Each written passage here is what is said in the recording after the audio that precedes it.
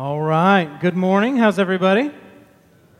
Good. Good to see you. Welcome to the Parkway Church. My name is Zach Lee, one of the pastors here. Excited to be with you this morning as we continue in the book of Romans. So if you've got a Bible, we're going to be in Romans chapter 2, starting in verse 6.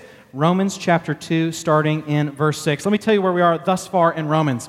In Romans chapter 1, you get what is called the condemnation of the Gentile. What the Apostle Paul is going to do is he's going to say, even for those that don't have a Bible, even for those unlike the Jews who don't have the Old Testament, they still stand condemned under the wrath of God because they still do by nature what they know to be wrong. That's chapter 1, according to Paul. What the Apostle Paul is going to say in chapter 1 is really there's no such thing as an atheist, that everybody realizes that things have been created and therefore there is a creator.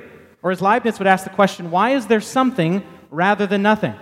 But then the Apostle Paul moves to say, not only does everybody know that there's a creator by what's been made, but that there is some intrinsic sense of morality within all people that realize certain things are wrong, okay? So of every culture that's ever arisen, you have certain laws that don't allow people to murder whoever they want, whenever they want.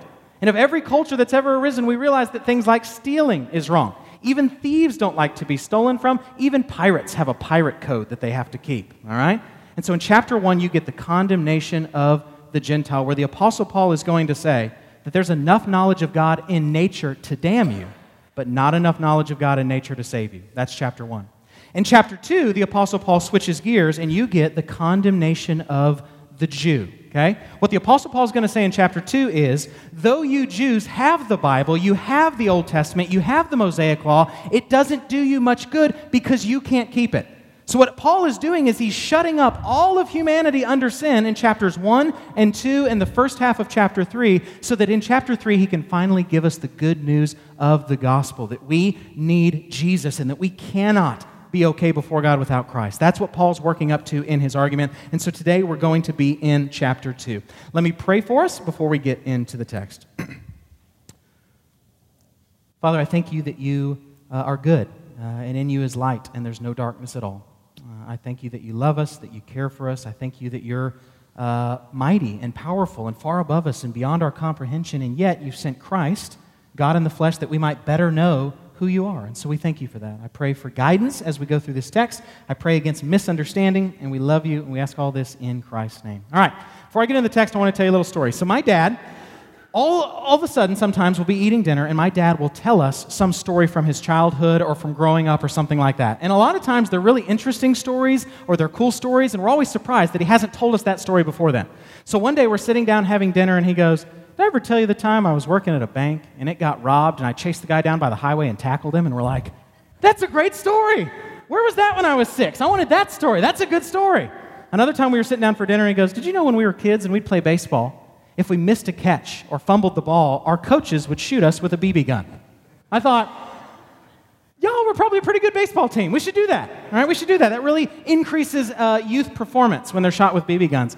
And so the other day, we were sitting down, and he was telling us this story. He said, when I was younger, what we used to do in high school, all right, when it was summer break and we didn't have to go to school, is we would go down to Mexico. Now, remember, this was a very different Mexico back then, a little bit more of a pre-cartel Mexico, and so it was a little safer.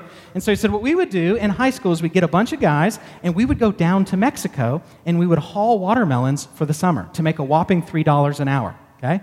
So he and his buddies would get in a car, drive down to Mexico as some teenagers, and all day they would haul watermelons to make money, okay? And they don't have water. If a watermelon breaks, you just eat that. That's your water, and you keep going. It's one of those stories about going to school uphill both ways in the snow kind of thing.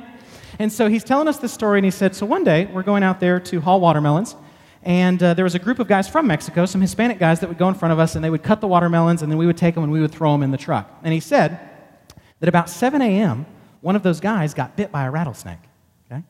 So then that guy that gets bit by a rattlesnake takes off running, which you're not supposed to do, okay? If you have venom in your blood, you don't pump it through your body faster.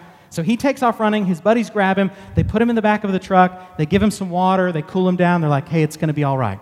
He said, by 9 a.m., that guy was dead. And I said, what? Is that your whole story? What happened? He said, what are we supposed to do? We're teenagers. We don't speak Spanish. So he just sat in the truck for 8 hours while we threw watermelons. I was like, that is the weirdest story you've ever told me. It has no resolution, okay? Now, I tell you that story for 2 reasons. Number 1, it lets you see why I'm so messed up. Number 2, I'm kidding. My dad's in here today. Number two, here's the point I want to make with that story. Is that guy somehow protected against that rattlesnake bite because of his ethnicity? Can he say, hey, I'm from Mexico. We're in Mexico. This is a Mexican rattlesnake. So somehow this poison will not affect me as much as if it bit one of these high school gringos, right? Does that work? No, you see, that rattlesnake's bite is just as venomous regardless of ethnicity. Now, here's why I tell you that. What's going to happen in chapter 2 are those who are Jewish are going to say, essentially, that I'm okay before God because of my ethnicity, because of my Jewishness, because God made a covenant with me, despite the fact that the covenant's clear that if I don't keep it, I get kicked out. Because I have the Mosaic law, God and I are cool. And what the Apostle Paul is going to say is, no, when that snake bites, it doesn't care of your ethnicity, it doesn't care of your lineage. What it cares about is whether or not you have broken God's law. So that's what the Apostle Paul is going to do here in chapter 2. Now, before we get into verse 6, I want you to see the structure of this text. We've got a little slide we're going to put up so you can see the structure of the text that we're going through today, verses 6 through 11. What you're going to see in this text, this is what's called a chiasm. Some people say chiasm or chiasmus. What is a chiasm? A chiasm follows this kind of pattern, where it goes A, B, C, C, B, A. Or A, B, C, D, D, C, B, A, or A, B, B, A. It's where there's this thought, and then it moves over into some other subjects, and then goes back to the thought. It looks kind of like an X in shape, which is why it's called a chiasm, because the Greek letter chi, or chi, looks like an X. So I'll give you an example before we look at this. If I said, my name is Zach, I'm a man, my name is Zach. That's a chiasm. My name is Zach is the A, and me being a man is the B. So I went A, B, B, A. Well, that's what this text does, okay? What you're going to see is in verse 6, it's going to say that God judges impartially. Verse 7, it's going to say he rewards the righteous. In verse 8, he condemns the unrighteous. And then it's going to do the exact opposite. It's going to say in verse 9, he condemns the unrighteous. In verse 10, he rewards the righteous. And then in verse 11, God judges impartially. So the structure of this text is very easy to follow. What the text actually means is a bit more difficult. So with that in mind, let's get into verse 6. Verse 6. He, that's God, will render to each one. Notice that you don't get judged as a team. You don't get judged as a group. That we will all, as the Bible says, give an account before God for all the deeds done in the body, whether good or bad. He, that's God, will render to each one according to his what? His works. Paul gets this from not only does Paul say this elsewhere in the New Testament, but he gets this from the Old Testament. Proverbs 24:12, and will he not repay man according to his work? Psalm 62:12, for you will render a man according to his work. Okay? So here's my question for you. The Bible just said that we're going to be judged according to our works. What do we do with that? Does that stress you out, oh Protestants? It stresses me out. I'm a Luther guy. I'm a Calvin guy. Any talk of works makes my blood boil, okay? So what do we do with this text? The fact that the Bible just said that we're going to be judged according to our works. Is the solution to become Catholic?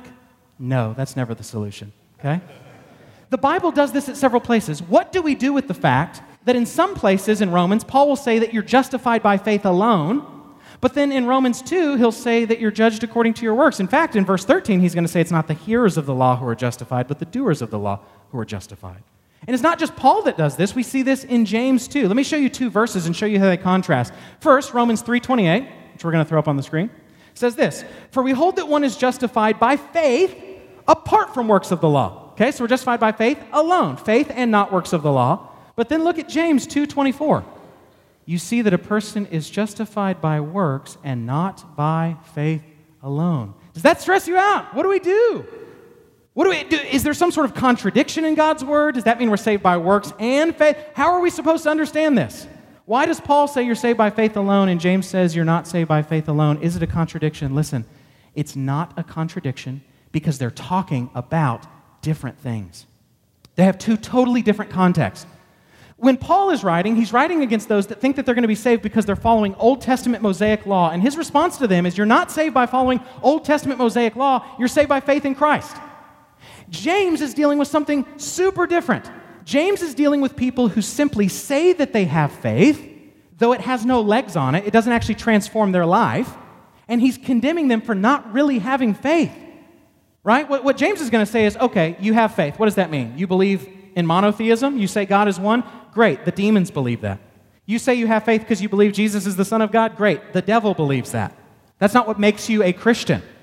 What he's going to say is just because you have this mental faith, if it hasn't affected your life, you don't really have faith. So the issue here in chapter 2, like with James, is not that you're saved by faith plus works or something like that. They're dealing with different issues, and so we have to understand them in their different contexts. Let me give you a few examples. If I'm talking to a group of kids and I say, y'all shouldn't hit each other, and then I'm talking to a group of football players and I say, y'all should hit each other, have I contradicted myself? Well, no, because the contexts are super different. Kids, I don't want them hitting each other. Linebackers, I do. Or if I'm talking to a group of sommeliers or wine connoisseurs and I say, you guys should try a bunch of different wines. But then I'm in an Alcoholics Anonymous meeting and I say, you guys should not try a bunch of different wines. I'm not contradicting myself because the contexts are super different. We have to keep in mind what the Apostle Paul is saying. What the Bible teaches is that you are saved by grace alone, through faith alone, which always results in good works. You're saved by grace in that it's a gift. It's something Christ purchased for you. It's not something you can purchase. You can't afford that price tag. It's received by faith alone. That's how you get the grace. But once you have, it always produces a life change. It always shows itself externally. So you're not saved by the works. You're saved by faith in Christ alone, but that kind of faith always has legs on it. It always produces a life change. I'll give you a few examples. If I come up to you and I say, I'm Carl Brower, how do you know that I'm lying? Because I have hair, right? Or if I come up to you and I say, I'm Tim Hollis, how do you know that I'm lying? Because I'm not 4'11", right? I'm just getting him back because he got me in theological equipping, so I'm just throwing it back. One's actions show whether or not someone really has faith, okay? If you're a good tree, how do you know that a tree is good? You look at its fruit. You see that if an apple tree is producing healthy and good apples, it must be a healthy apple tree. If there's a tree producing no fruit, or the fruit that it produces is bad, it's moldy, or it has worms in it, or something like that, you know that there's something wrong with the tree. So theologically, we need to realize that the idea that we're going to be judged according to our works is not incompatible with the fact that we are justified by faith alone. In fact, if you find yourself thinking, maybe I'm not really a good tree, the solution is not to go pick up a bunch of fruit on the ground and hope that God will declare you to be a good tree. The solution is to go before God and say, I am a bad tree and I need forgiveness in Christ, and He will make you a good tree, and you will naturally produce good fruit. Let me give you a few quotes on this topic from some of the reformers. John Calvin says this, it is therefore faith alone which justifies, and yet the faith which justifies is not alone. Meaning, you're saved by faith alone, period. You can't earn it. But true saving faith is never alone. True saving faith looks different in your life. True saving faith affects everything else. Martin Luther said idle faith is not justifying faith. He also said this, I think this is good. Works are necessary for salvation, but do not cause salvation, in that faith alone gives life. What works are for Protestants, and I believe this is the biblical position, is that works are evidences of whether or not you've trusted Christ. I can look at your actions. I can't read the heart. We can't read people's hearts, but I can read the actions, and the actions exposes wicked or righteous hearts. Okay? So we can look at those actions. That's what it means to be judged according to our works. Let me give you another thing here. This is from a guy named Heinrich Bullinger. He was a Swiss reformer during the Reformation. And here's the title of his book. Okay, when we write books today, we have short titles. Hop on Pop, something like that. Here's his title for his book about justification. Ready? It's great. The grace of God that justifies us for the sake of Christ through faith alone, without good works, while faith meanwhile abounds in good works. Isn't that a great book title? Doesn't that sound like a page turner?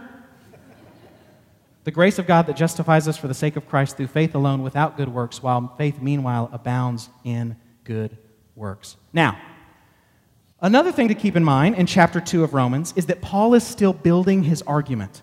Paul is still building his argument.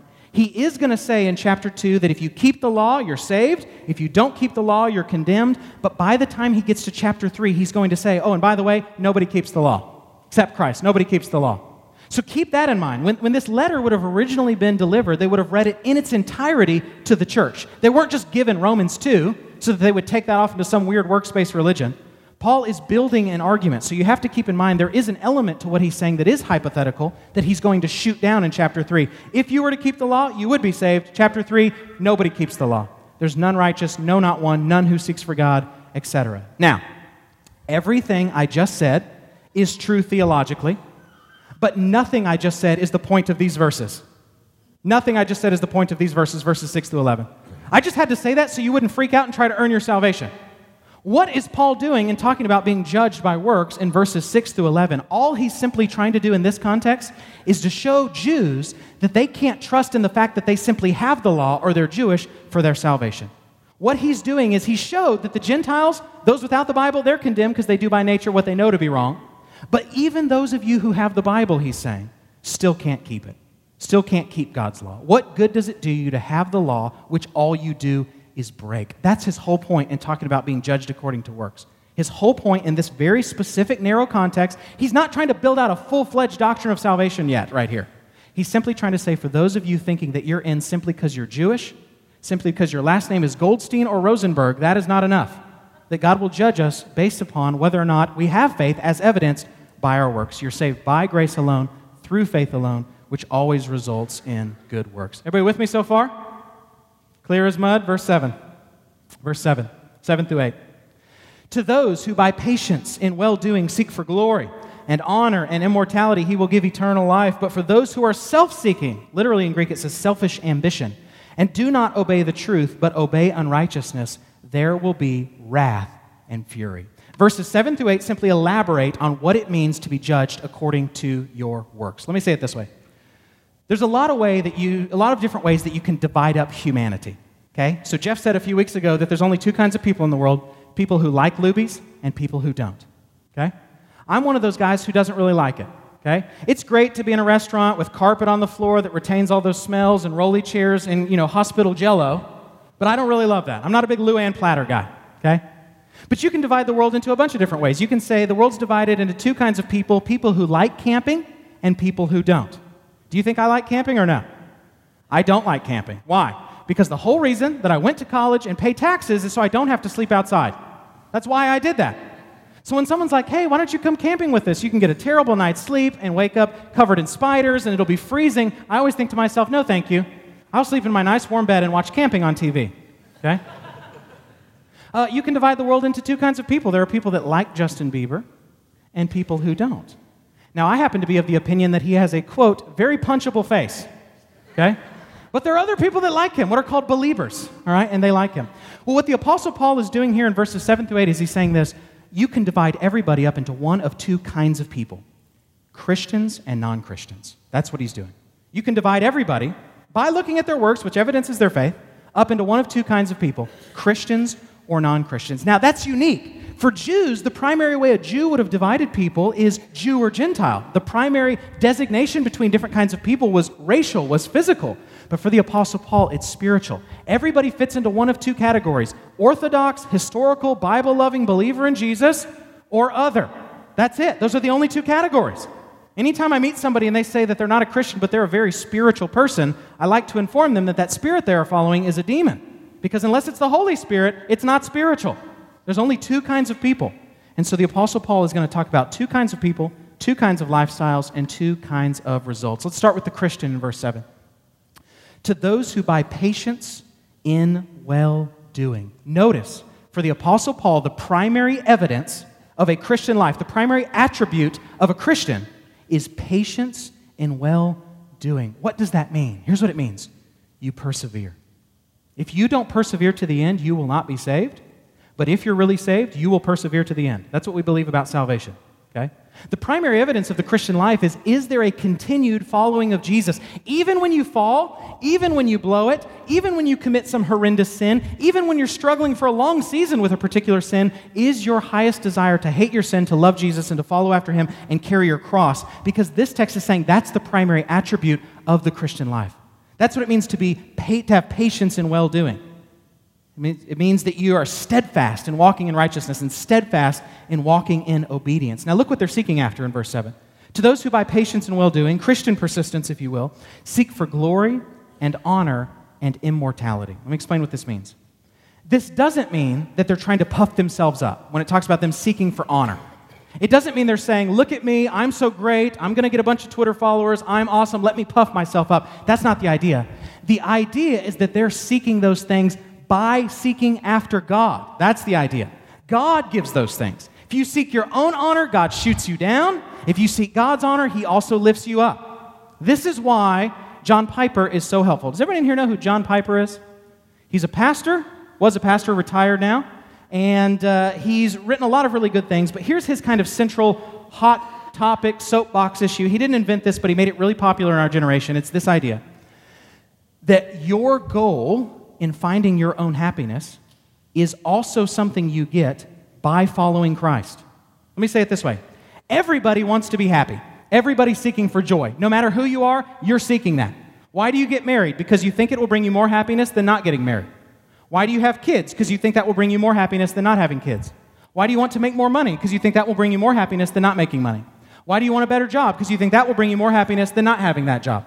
The fundamental condition of the human heart is to seek our own joy. It is to seek our own happiness. In fact, even the person who commits suicide is doing what they think to be best. They think whatever will bring them the most joy is on the other side of that, of the other side of death than the life that they're going through now. There's a fundamental condition of the human heart that always seeks after joy. And here's what's so radical.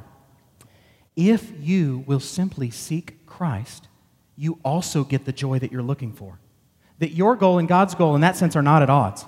If I will seek Christ, which is the highest thing, the only thing that can satisfy, I will naturally receive the joy that I'm looking for. But if I go looking for that joy apart from Christ, I will get neither. I will get neither. You see, the greatest thing from God's perspective is His glory, and the thing we're all seeking is our own joy. By giving God glory, you also secondarily receive the joy that you're looking for. He is our joy. He is our reward. He is our happiness. So what's so interesting is by simply seeking Christ, you also get joy. But if you seek anything else, you get neither. You get neither Christ nor your own joy. And so what the Apostle Paul is saying here is by you giving God glory, by you following Christ, guess what it also produces for you? Honor and glory and immortality, and then the reward of those that are Christians, eternal life.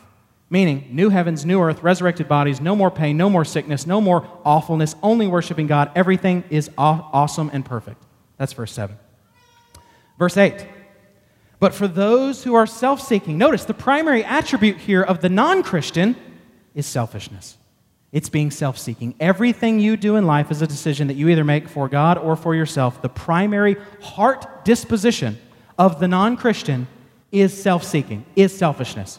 This is my life, this is my body, this is my family, this is what I want, this is my opinion. Don't tell me what to do. I want to be happy and I will find it in me. That is the primary heart disposition of the non-Christian, of the lost person. But for those who are self-seeking, that's how Paul typifies them. For Christians, they persevere in righteousness. For non-Christians, they love and pursue, and their highest desire is self. Their highest desire is self. Now, here's what's so funny about that. When you try to seek Christ, you also get joy. When you try to seek joy without Christ, you get neither. And so what I want to do is I want to read you a little quote, okay? Don't write this down. We're not going to put it on the screen. I just want you to hear it. It's written by a theologian from the Middle Ages named St. Bernard, not Bernard, St. Bernard of Clairvaux. And he's writing about how the lost, sinful heart is never satisfied apart from Christ. And here's what he says. It is always natural for every rational being to desire what it sees to be finer and to direct its energies toward it. It is never satisfied with anything which lacks what it judges it should have. For example, a man who has a beautiful wife looks at a lovelier woman with a discontented eye or mind. He who is very rich envies a richer man. Today you see many men who already have great wealth and possessions still laboring day by day to add one field to another and to extend their boundaries. And what of men in high positions? Do we not see them striving with all their might to reach still higher positions? Their ambition is never satisfied.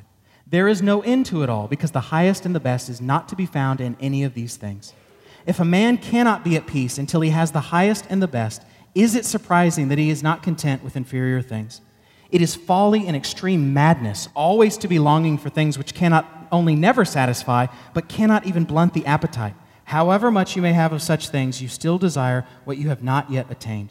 You are always restlessly sighing after what is missing. When the wandering mind is always rushing about in empty effort among the various and deceptive delights of the world, it grows weary and remains dissatisfied. That man is always anxiously wanting what he has not got, rather than enjoying what he has. For who can have everything? That little which a man obtains by all his effort he possesses in fear. He does not know what he will lose and when. That's the life apart from Christ. You're desiring your own happiness, but it can never be fulfilled apart from Him. He is your happiness. Christ is your treasure. He is the reward. It's not even heaven or these other things. It's Him. Your reward is in a triune God. That's your reward. But if you seek your own joy apart from that, you're never satisfied. Why does the guy addicted to drugs have to always search for that next high? Because this one doesn't satisfy. It satisfies for a time, and then it goes away.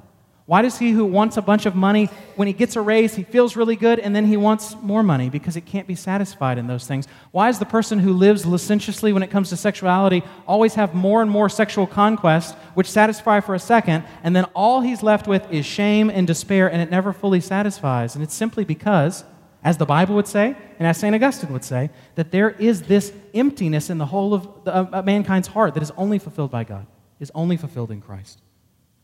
Look again at verse 8. But for those who are self-seeking and do not obey the truth but obey unrighteousness, instead of eternal life, there's what? There's wrath and fury. Wrath and fury. Zach, do you believe in a literal hell with conscious eternal torment forever for people that don't know Christ?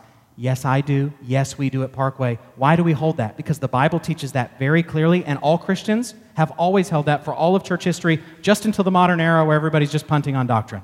Okay? The Bible is clear that if there's eternal reward for the righteous, then the corresponding reward for the unrighteous is eternal. And if you say, Zach, man, I don't like that. I don't like the idea of hell. That's the point. You're not supposed to like the idea of it. If I commit a crime against some temporal being, if I commit a crime against one of you, I get a temporary punishment. You're a temporal being, you're not infinite. My punishment, 7 years or whatever it is in prison. But what happens if you commit crimes against an eternal being? The only righteous punishment to that is eternal torment. And this text is saying, for those that are Christians, there's eternal life. For those that are non-Christians, there is actual torment. Look again at verse 8. I want you to see something else interesting in this text. But to those who are self-seeking, now look at this next little two phrases here. And do not obey the truth, but obey unrighteousness. Notice, they still obey something. Everybody obeys something. Everybody has a master. No one is a master of their own fate. Romans 6:16, do you not know that if you present yourselves to anyone as obedient slaves, you are slaves of the one whom you obey, either of sin, which leads to death, or of obedience, which leads to righteousness? There is no not being a slave. If you exist and you're a human, you're a slave to something. You're either a slave to Christ, which is true freedom, or you are a slave to your sin, which is true enslavement. So even the person that says, no, forget this Christianity, I'm an atheist, I make my own decisions, they're still enslaved to their passions, they're still enslaved to their hatred, they're still enslaved to their unforgiveness, they're still enslaved to their sin, and they don't know this, but they're also enslaved to the devil. There is no not being a slave. You will be a slave of something. And this text is saying, though they don't obey righteousness, they still obey something. They obey unrighteousness. Unrighteousness. So I'll tell you a little story. So Katie and I love watching prison shows. Isn't that weird? We love watching prison shows. So we'll have it on Netflix. We're watching Lockdown or something like that. And on these shows, it's crazy. So they'll pull a huge shank out of somebody's bed that the guy was going to use to murder somebody. And Katie and I look at each other and we're like, oh, he was going to stab him, right? It's interesting. We think it's so fascinating. It's super weird, all right? But we really like it. We really find that it's interesting. We watch these shows for two reasons. One, because they're interesting. Two, because I'm convinced that at some point in my ministerial career, I will have to go to prison for preaching the gospel, for preaching what the Bible says about homosexuality or transgenderism or whatever. Eventually, I've got to go to prison, so I've got to get ready now. So I'm doing my push-ups, and I'm doing my research, and I'm learning about how much cigarettes everything is worth, and so I'm getting ready, all right? And we're getting ready to go to prison, okay? If that ever happens, by the way, I encourage you to visit us. Bring us books, bring us puzzles. Someone bring me a gym hammer, and I will Shawshank Redemption that thing. I'll become friends with the warden. They'll make a movie about it. It'll be awesome, okay? Here's one of the interesting things that we see as we watch these prison shows. Because a lot of these guys are involved in gang activity, even when they get out from behind bars, they're still enslaved. Even when they get out and their sentence is over and they're put back out into society, they're still taking orders from guys that are still locked up.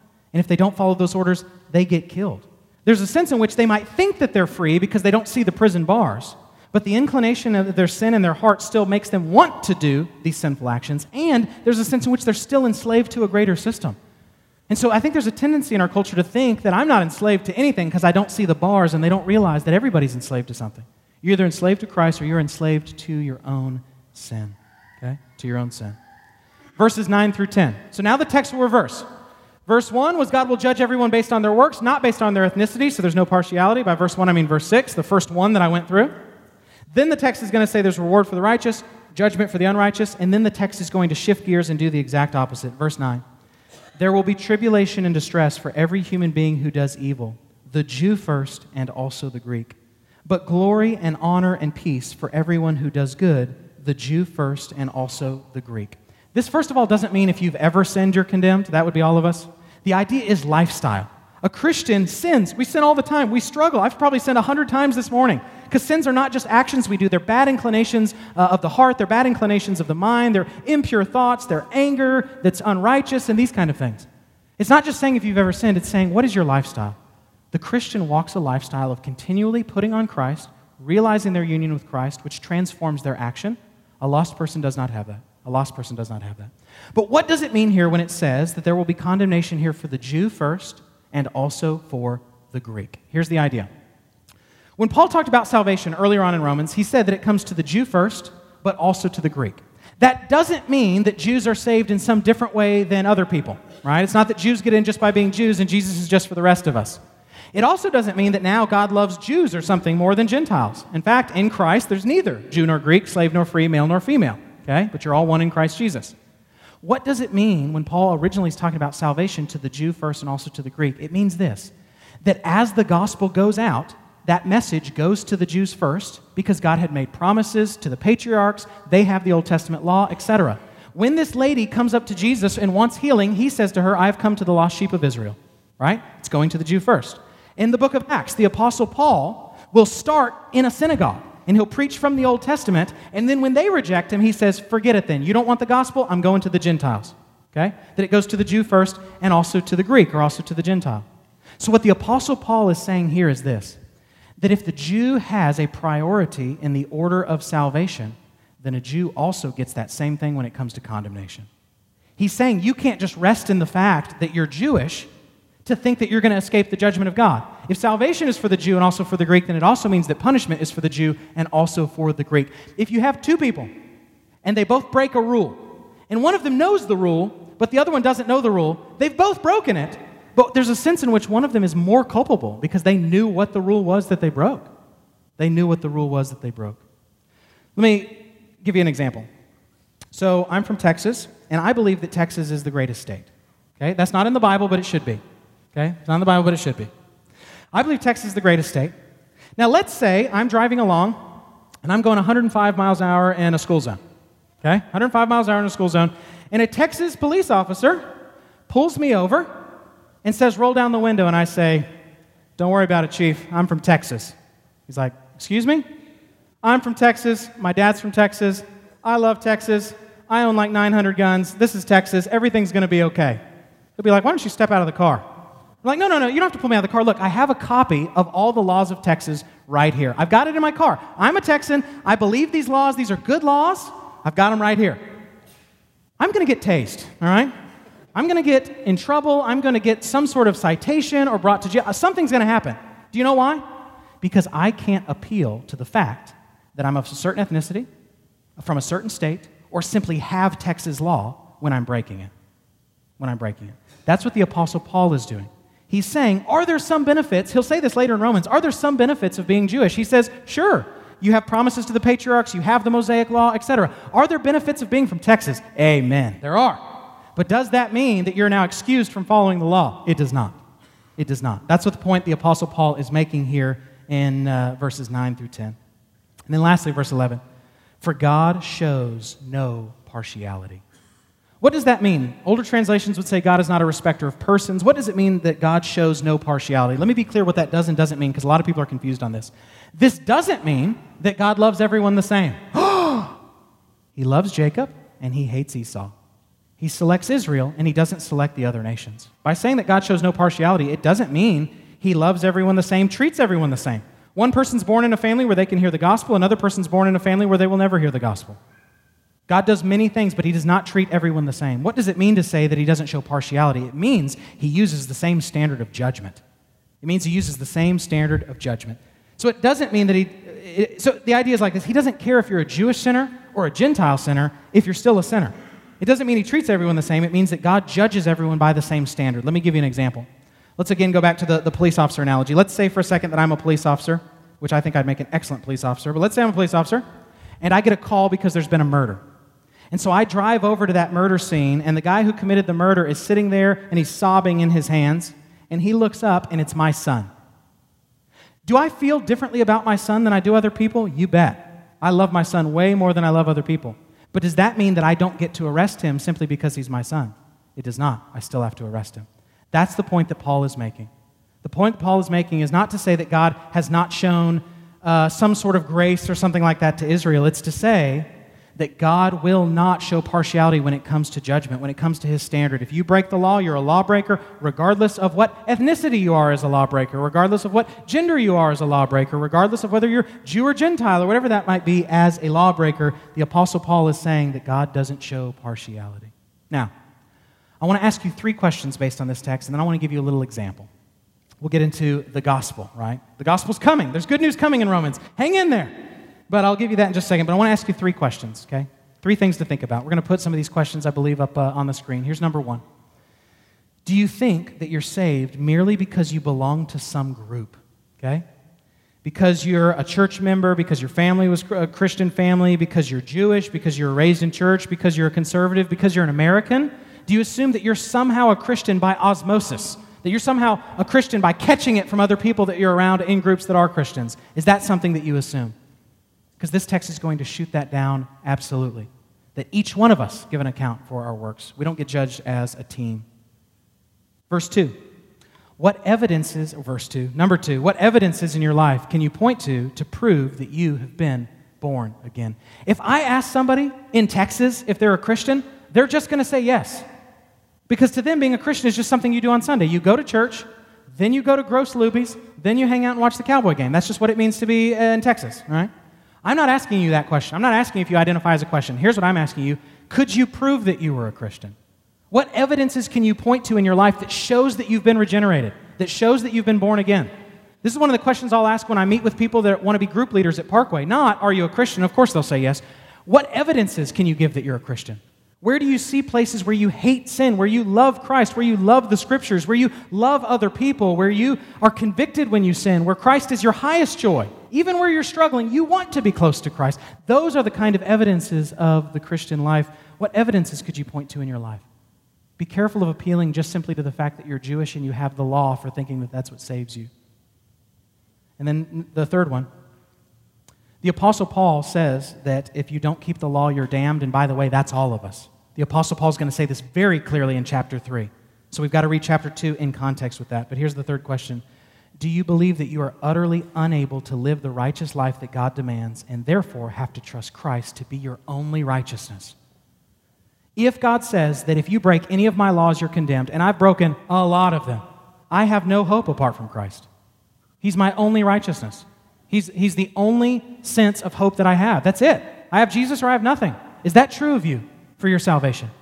Are you just leaning purely into the righteousness of Christ, or is it like Christ does 90%, but you do 1 little percent? God loves you a little bit because you do or don't do these other things. Are you trusting Christ alone? Solus Christus. Are you trusting Christ alone? Now I want to give you a little illustration to end with before we do communion. Imagine for a second that you are fixing a big truck, right? I don't know anything about fixing trucks. Every time I go to the mechanic, unless I go to a good one like Brian Tyson here, they will rip me off. They're like, yeah, your flux capacitor's broke. And I'm like, dang, how much is that? $9,000. Okay, here you go. I don't know anything about fixing trucks. But say for a second that you are underneath a big truck trying to fix it, and all of a sudden your jack breaks and the truck lands down on you, okay? You've got maybe 30 seconds to live. You're not strong enough to just bench press that truck off your chest. That truck is crushing you, and you're going to die if somebody doesn't help you within the next 30 seconds or so. And somebody comes up to you and they say, push harder. Just push harder. Is that going to work? That's moralism. That's legalism.